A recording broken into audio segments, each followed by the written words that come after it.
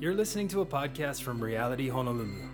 For more information or ways to get involved in the life of the church, visit realityhonolulu.com. Thanks for listening.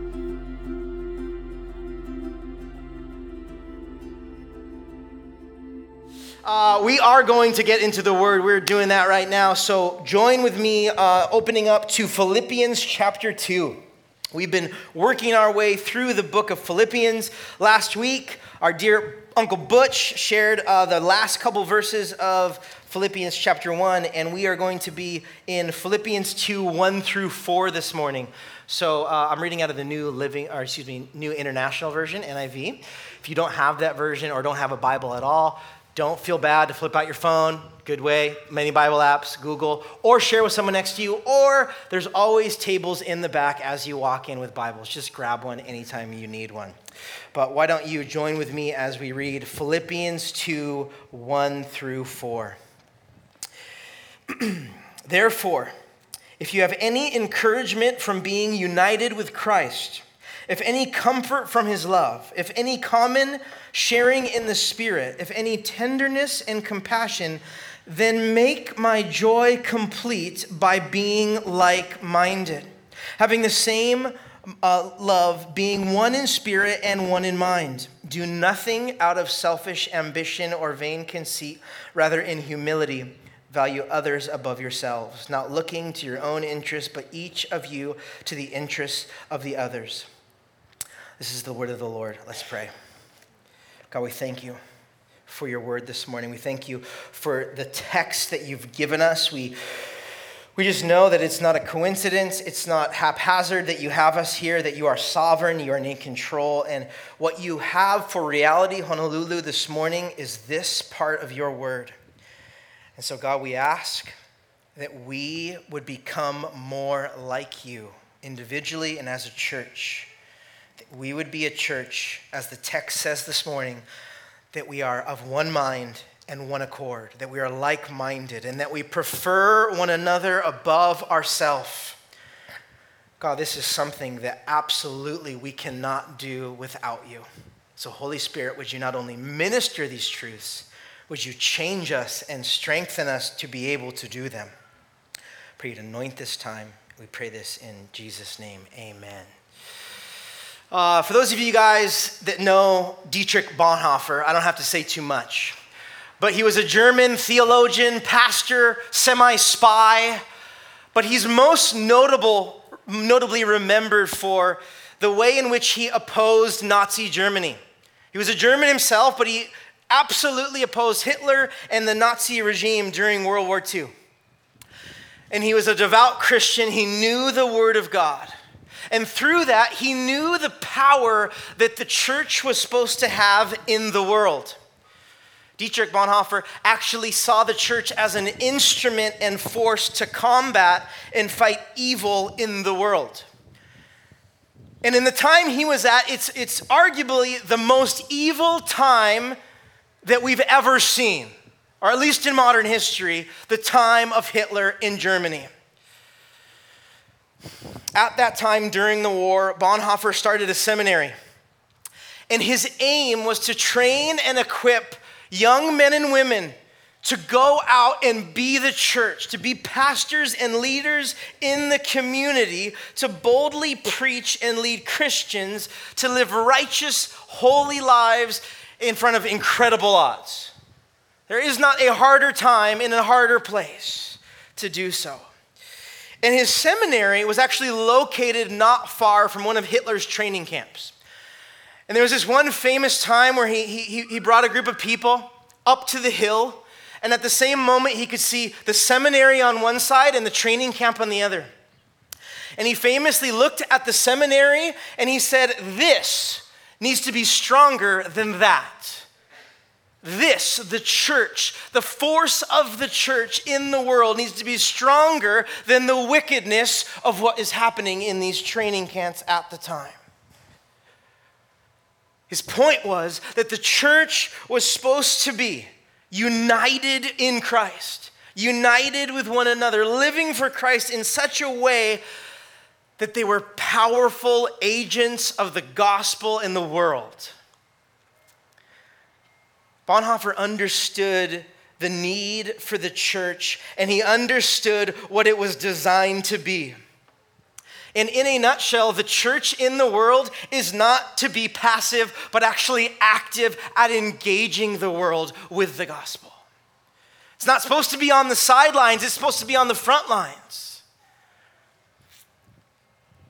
But in order to affect the world, in order to combat the evil in the world, the whole point was that Bonhoeffer said it needed to start inside the four walls of the church. And better yet, it needs to start inside the walls of our heart. Christ has to change us, and we have to become like him, and then we go. And then we go into the world. Paul here, in his letter to the Philippians, up to this point, has been coming out with some pretty lofty ideas. Chapter 1's just started out with for me to live is Christ and to die is gain. And you know what? As long as the gospel's going forward, it doesn't matter how it's going out. And he's just going for it, but he's flying at about 30,000 feet. Last week, when Uncle Butch taught, he kind of turned a corner.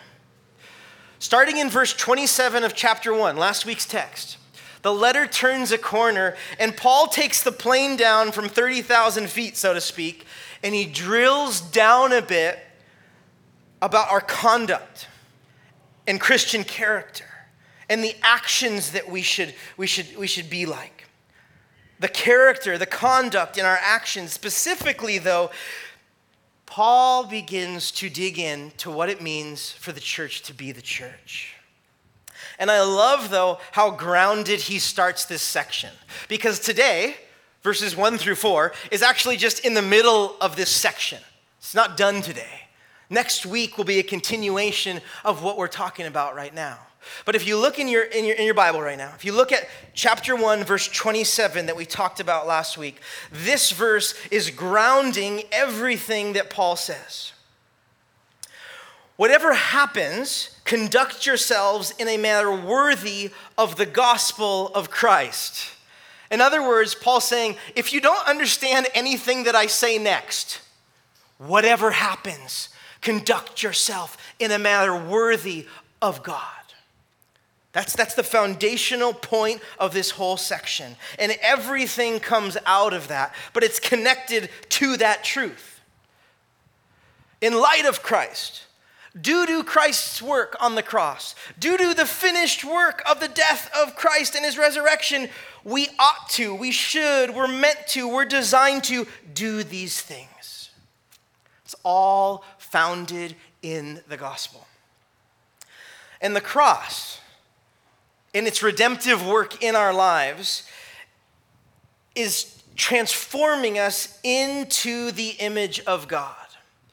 If you know anything about how the Bible starts, how the story of the world starts, when God created man and woman, he created them in his image. And as believers, as people of God, we're to be image bearers of God. We're supposed to bear the image of God to the world. And we're made in God's image, and the cross is redeeming us back to that place. Sin messed everything up. It's distorted us. It's messed us up. We've been hurt. We operate in wrong ways. We have wrong ways of thinking. And the transformative work of the cross is trying to bring us back to the place where it was always supposed to be, as image bearers of God. This letter that Paul is writing, right? This is his point. This is what he's going for. But remember, he's writing it to a specific group of people. It's this church in this city called Philippi. The church in Philippi was the first church in Europe, started by Paul some 10 years earlier, and they've still been going. And Paul, by the way he speaks in this letter, loves them dearly. And what he's doing in this letter is he's pouring out his heart in an attempt to communicate what's most important to them, or what's most important that they do. Paul himself has learned these lessons from Christ firsthand and through many trials and much suffering. But in many ways, Paul is writing his parting letter to this church. Paul is in prison writing this letter. He is literally chained to a soldier. His chains are clunking as he's writing his letter. He's on trial for his life. He's been arrested for preaching the gospel, for spreading the good news of Jesus in the same way this church is doing it. He's on trial, he's arrested, and he doesn't know if he will survive. And so this letter to the church in Philippi is an attempt for Paul to communicate what's most important. Like, what is most important? What's burning in him to encourage them with? It's not a long letter. It's only 4 chapters. There was not chapters back then. This is a long penned letter. We read it the first Sunday, I think it was. It took like 3 minutes and 30 seconds to read. But in that, what's burning in Paul is some really, really potent and powerful things that he does not want to see them to miss. He doesn't want them to miss out on. And what comes out in the letter is 2 things. One is joy and suffering, right? In all things, I want you to rejoice and be joyful. We see that like 19 times. But if there's a contender for another theme for the book of Philippians, it's the unity of the church. It's the unity in the church and of believers. And what Paul says in our text here is he says his desire is that we, as the church, would be of one mind and one accord, together, like-minded, and in unison. But think about this. I want you to pick up on 2 things. This is 2,000 years ago, in another culture, in a whole nother world, pretty much, compared to ours. I want you to pick up on 2 things. One is, even 2,000 years ago in a church, there was disunity and there was divisions. Enough so that Paul's writing about it. Like, hey, this is a thing. This happens because you're humans. Human beings have a hard time doing life together. And so I want to make sure you know how important it is to be unified. Division, drama, or disunity in the church is not a new thing.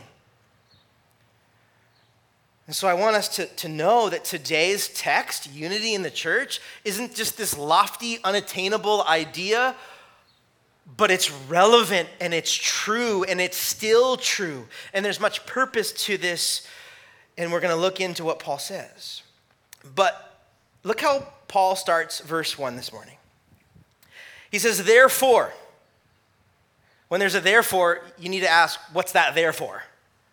It's therefore because it's because there's something that was said in chapter 1 that it's building upon the same idea, and it's building upon this new section, and it's because of the gospel, right? It's rooted in Christ. Paul is wanting to remind them that everything I'm saying about your unity is because you are united with Christ first.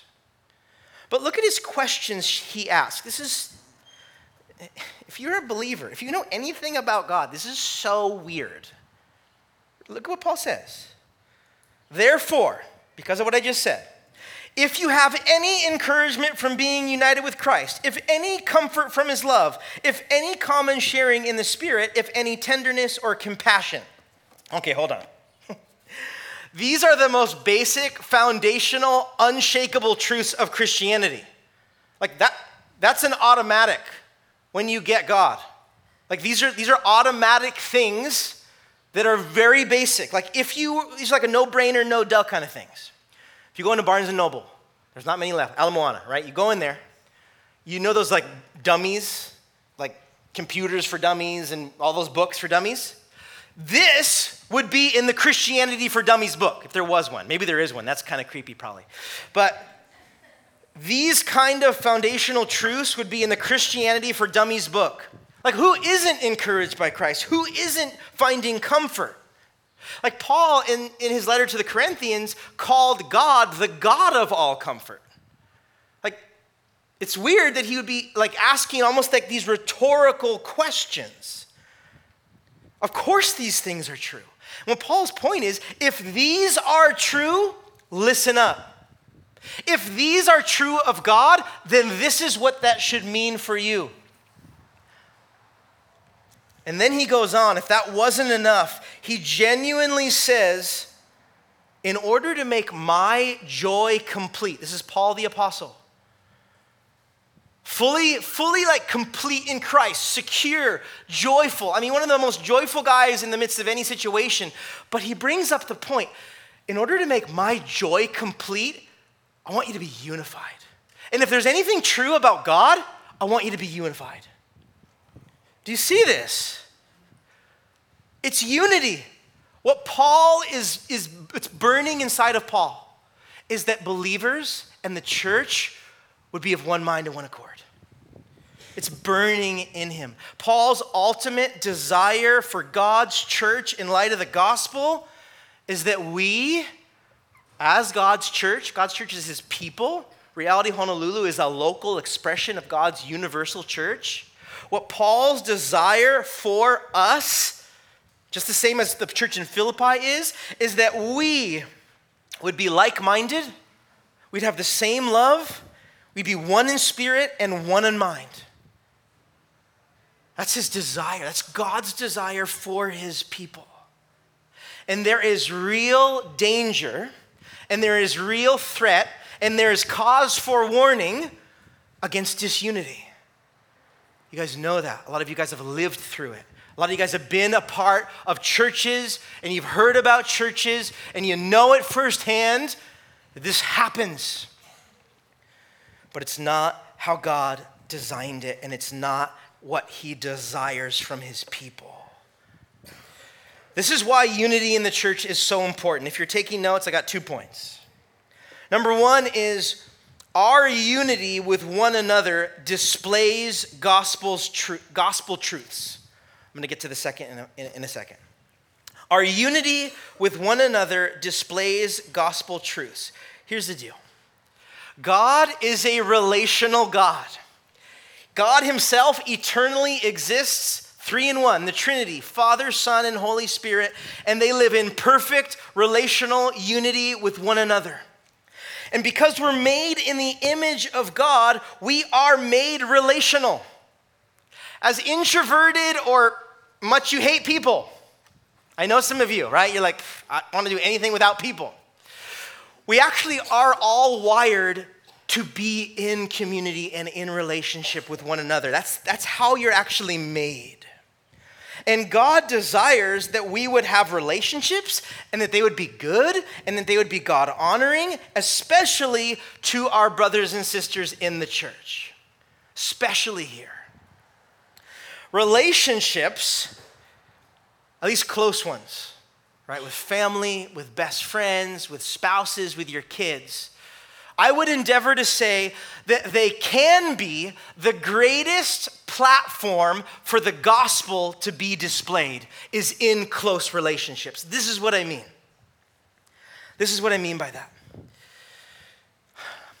Where grace gets played out is when you have to extend it to someone that's really hurt you. When you get maybe backstabbed by someone that's really close to you, to forgive them is really hard. For me, I jokingly say this to anyone that's getting married. I say, hey, your marriage, mostly was for me, but is going to be a steep slope of sanctification. Meaning like, sanctification meaning becoming more like Jesus. You know, maybe you're supposed to be like on like an upward track. For me, when you step into a relationship, my wife's amazing. She's the better half, by far. When you step into a close-knit relationship where the two have become one, you have to do life together, you have to live together, and if you're really different from the person, okay, stuff happens. There's differences. And when you work through these differences in a close relationship, wow, the gospel is put on full display. I have never had to, forgive and extend grace and receive receive forgiveness. And I've never seen the gospel displayed in a greater place than in my close relationships. If you don't deal with your problems, like if you just let it go and not talk about it, which is not good, it's just gonna blow up. It's a ticking time bomb. Okay, later we'll talk about it. Therapy, let's do it. But here's the deal. If you actually are attempting to have good, godly, God-honoring relationships and they're to be healthy, the gospel will be put on full display when we endeavor to be unified. You guys recognize that? You guys see that? And the thing is, though, is God designed us to have good, healthy, and godly relationships. And he desires that, like, this group in this room, whatever happens, smaller, bigger, as we grow, whatever happens, this room, Reality Honolulu, God doesn't just want these relationships to just be Sundays or surfacey or that little like meet and greet time before worship and the announcements. That's good, but that's like such a starter. God desires that we do life together. There's almost 100 times in the New Testament that there's this idea of one another, meaning like we're supposed to bear each other's burdens or meet each other's needs. We're supposed to mourn with one another and rejoice with one another, and the list goes on. We aren't just supposed to gather, sing a bunch of songs, and peace out. I know that we do that sometimes. It's fine. But that's just not supposed to be the depth of these relationships in the room. And I understand that you've got a lot of relationships, you've got community, but I'm telling you right now, God's design is that we as brothers and sisters in Christ, in the church, like we're supposed to go deep and we're supposed to like be there for each other and bear each other's burdens and gut each other's backs and like cry with each other and laugh with each other and support each other. Like we really are. I'm not just saying that. Like we're supposed to be that. And yeah, it's going to get messy and that's going to be really hard. And unity amongst us is going to be difficult to navigate. But God's charge for us is that we be a unified body, like his church, his bride, would be of one mind and one accord. Here's what's cool, though, about Paul. He's not ignorant of diversity. Like, Paul's not like, you know what, you're just all the same. Let's just all get along. Like, just be like each other. What he's saying is actually God desires there to be unity in diversity. Paul's aware of humans' diversity, of the church's diversity. I mean, he's a Jew. He's ministering to Gentiles. He is totally outside of his comfort zone. And over and over and over, Paul preaches unity in diversity. Galatians 3:26 through 28, he says this. So in Christ, you're all children of God through faith. For all of you who are baptized into Christ have clothed yourselves with Christ. There is neither Jew nor Gentile, neither slave nor free, nor is there male or female. You are all one in Christ Jesus. He says that we're all one, but he doesn't neglect diversity or forgets that we're different. See, God's heart is actually to use diversity for his glory. If you have not recently or ever read 1 Corinthians 12 and 1 Corinthians 13, please go. That's your homework. Holiday's done. Now you got homework. Your homework is to read 1 Corinthians 12 and 1 Corinthians 13 and pick up on how many times God says, we are different, and in the same sentence says, but you are one in the same. 1 Corinthians 12 and 1 Corinthians 13 talks about the body of Christ. And he's making the point that like a human body, there's different parts, and every part of the body has different purposes. Like not everybody can be an eye, and not everybody can be a foot. There's purpose. We need both to function well. And he equates that to the giftings of the church. He says there is diversity in giftings, there's diversity in personality. Who God's made you to be is a good thing. But be together, work together under Christ in the body. Unity in diversity. After you read that, go read Revelation chapter 7. Revelation chapter 7 is a picture of heaven. Finally, when we're with God, worshiping him from all of eternity, we're not dealing with sin and the effects of sin. There's no more tears. There's no more sickness. There's no more pain. Everything is as it should be. You know what the picture of heaven is? Every tongue, tribe, and nation. The most diversity you could ever have in the world is gathered together worshiping God. If there's anything that I want to pray for us as Reality Honolulu is that we would get to experience this here and now.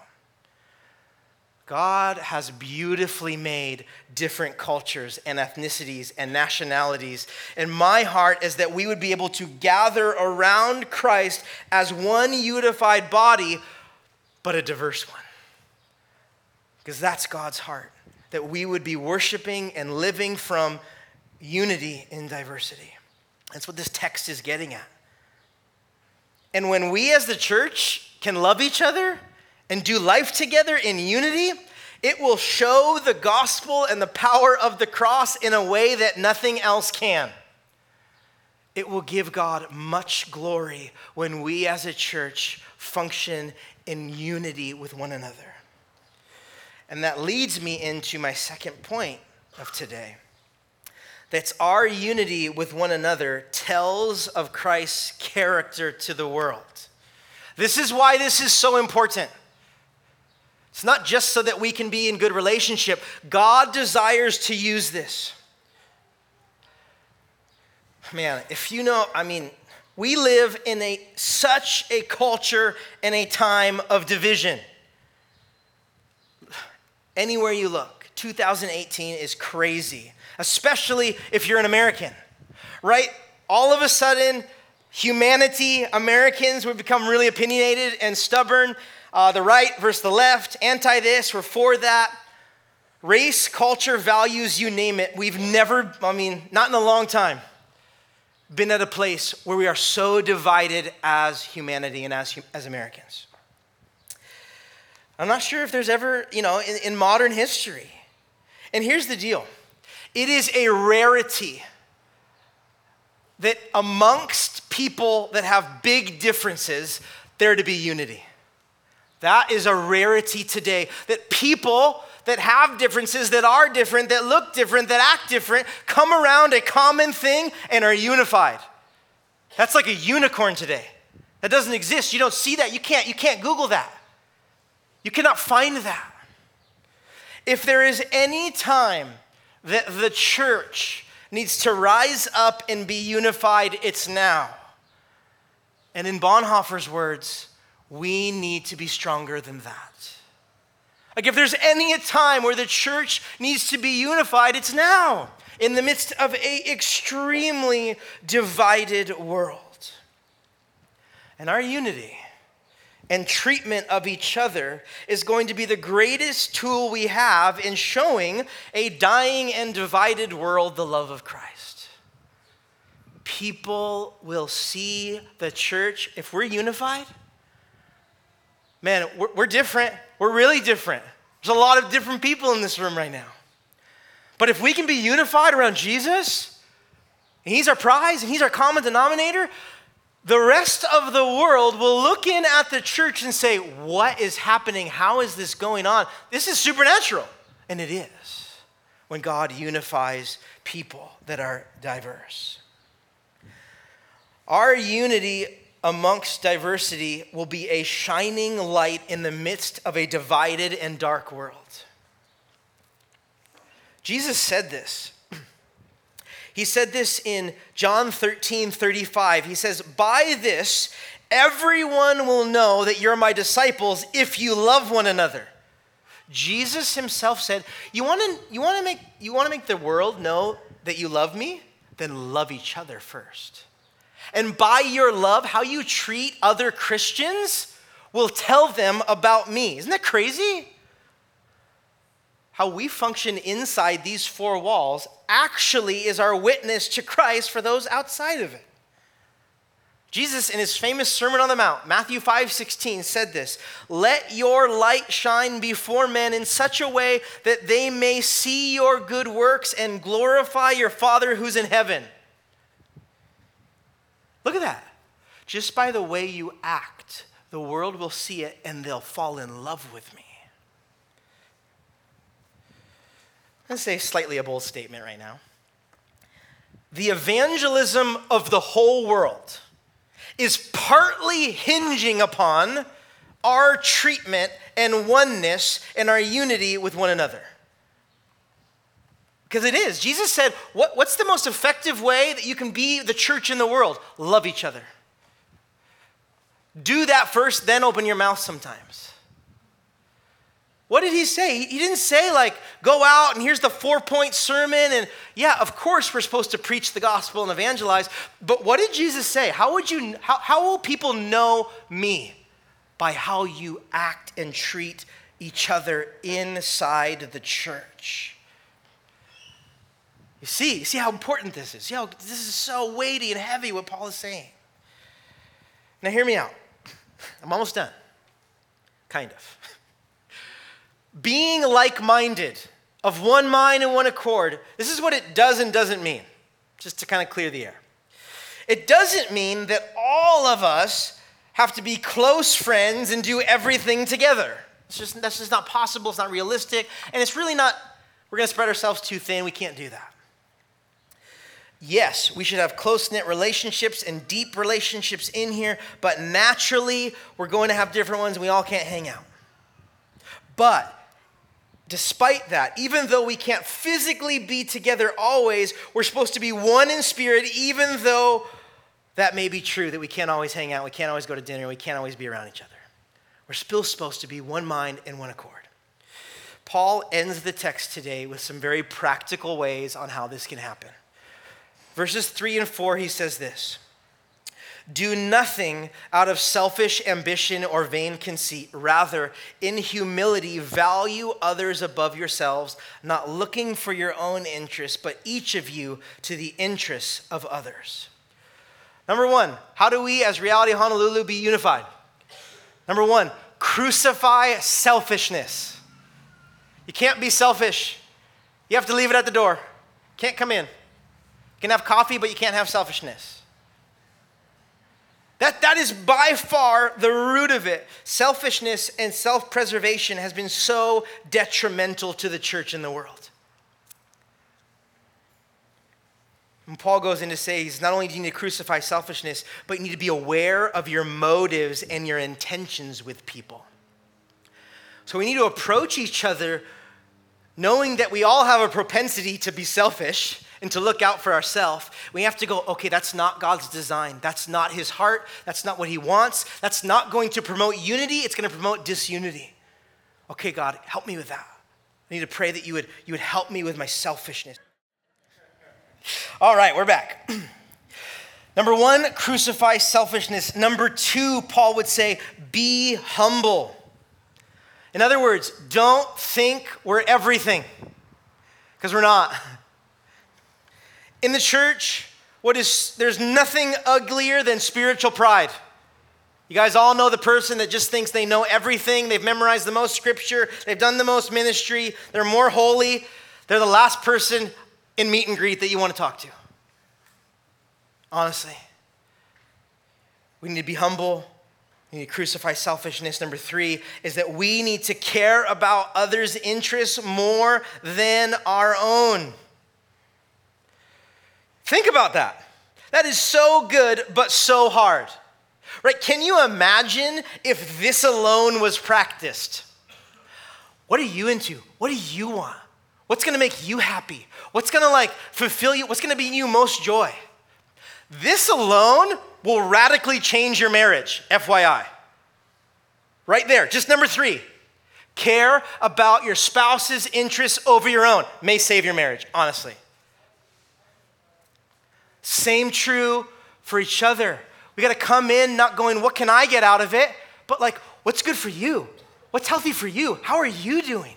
Tell me about yourself. What's going on with you? We care more about the other person than we do ourselves. But you see how if everyone did that, we'd all be cared for.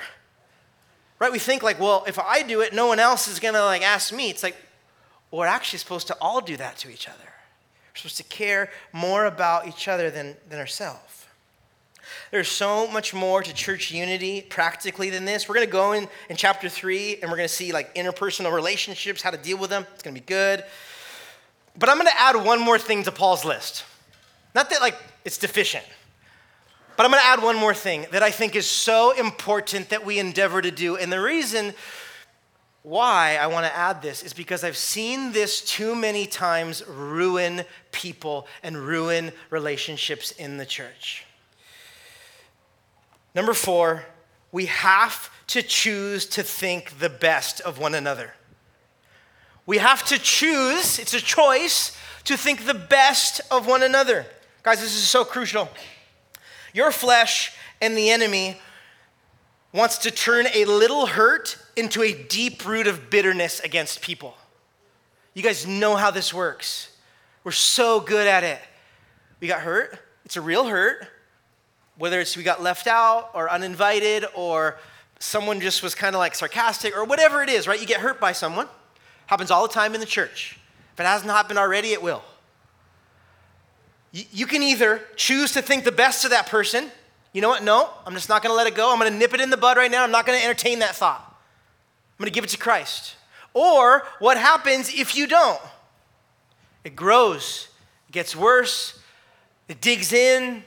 You think about it when you sleep. You can't sleep because you think about it. It changes the way you treat that person, so on and so forth. And all of a sudden, a little hurt is a deep root of bitterness. And the Bible talks about when there's a root of bitterness, it's the worst thing that could ever happen.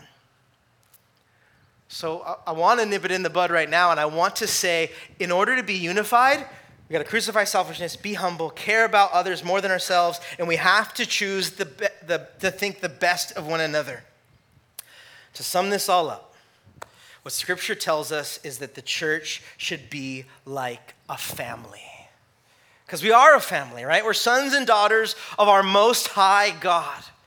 He is what unites us. It's Christ's death upon the cross that's brought us back together. And it's our unity in Christ that makes us family unified. And man, Hawaii, you know this. If there's anything that we value in this culture, it's ohana. You get that. You get the importance of it. Like we understand why we should have family and what we should do for our family and how we should depend on our family and how we should give to our family and what we should do for our family. The same is true and more of this church.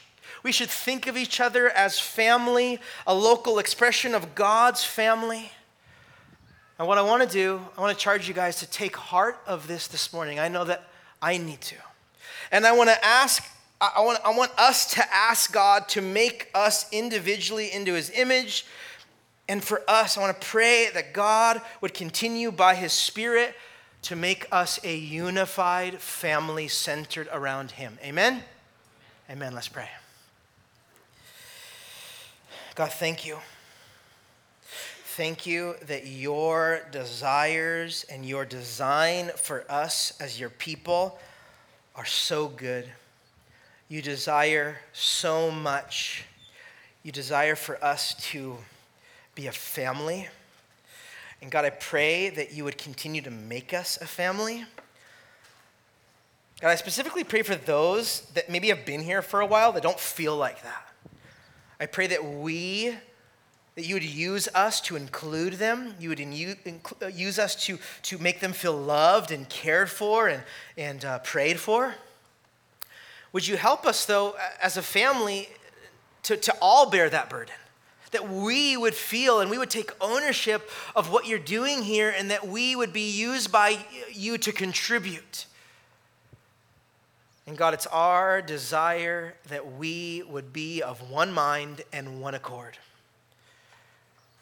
God, save us from disunity. Save us from divisions. Save us from strife. God, apart from you, we can't do this. We'd be fooling ourselves to think, oh, well, I'm just good. I'm relational. I love everybody. God, we need your help. We need your help and your strength to do this. And we pray, Father, that by the power of your Spirit you would. And so, God, as we enter into this time of worship, we ask that you would meet us and that you'd be glorified. In Jesus' name, amen.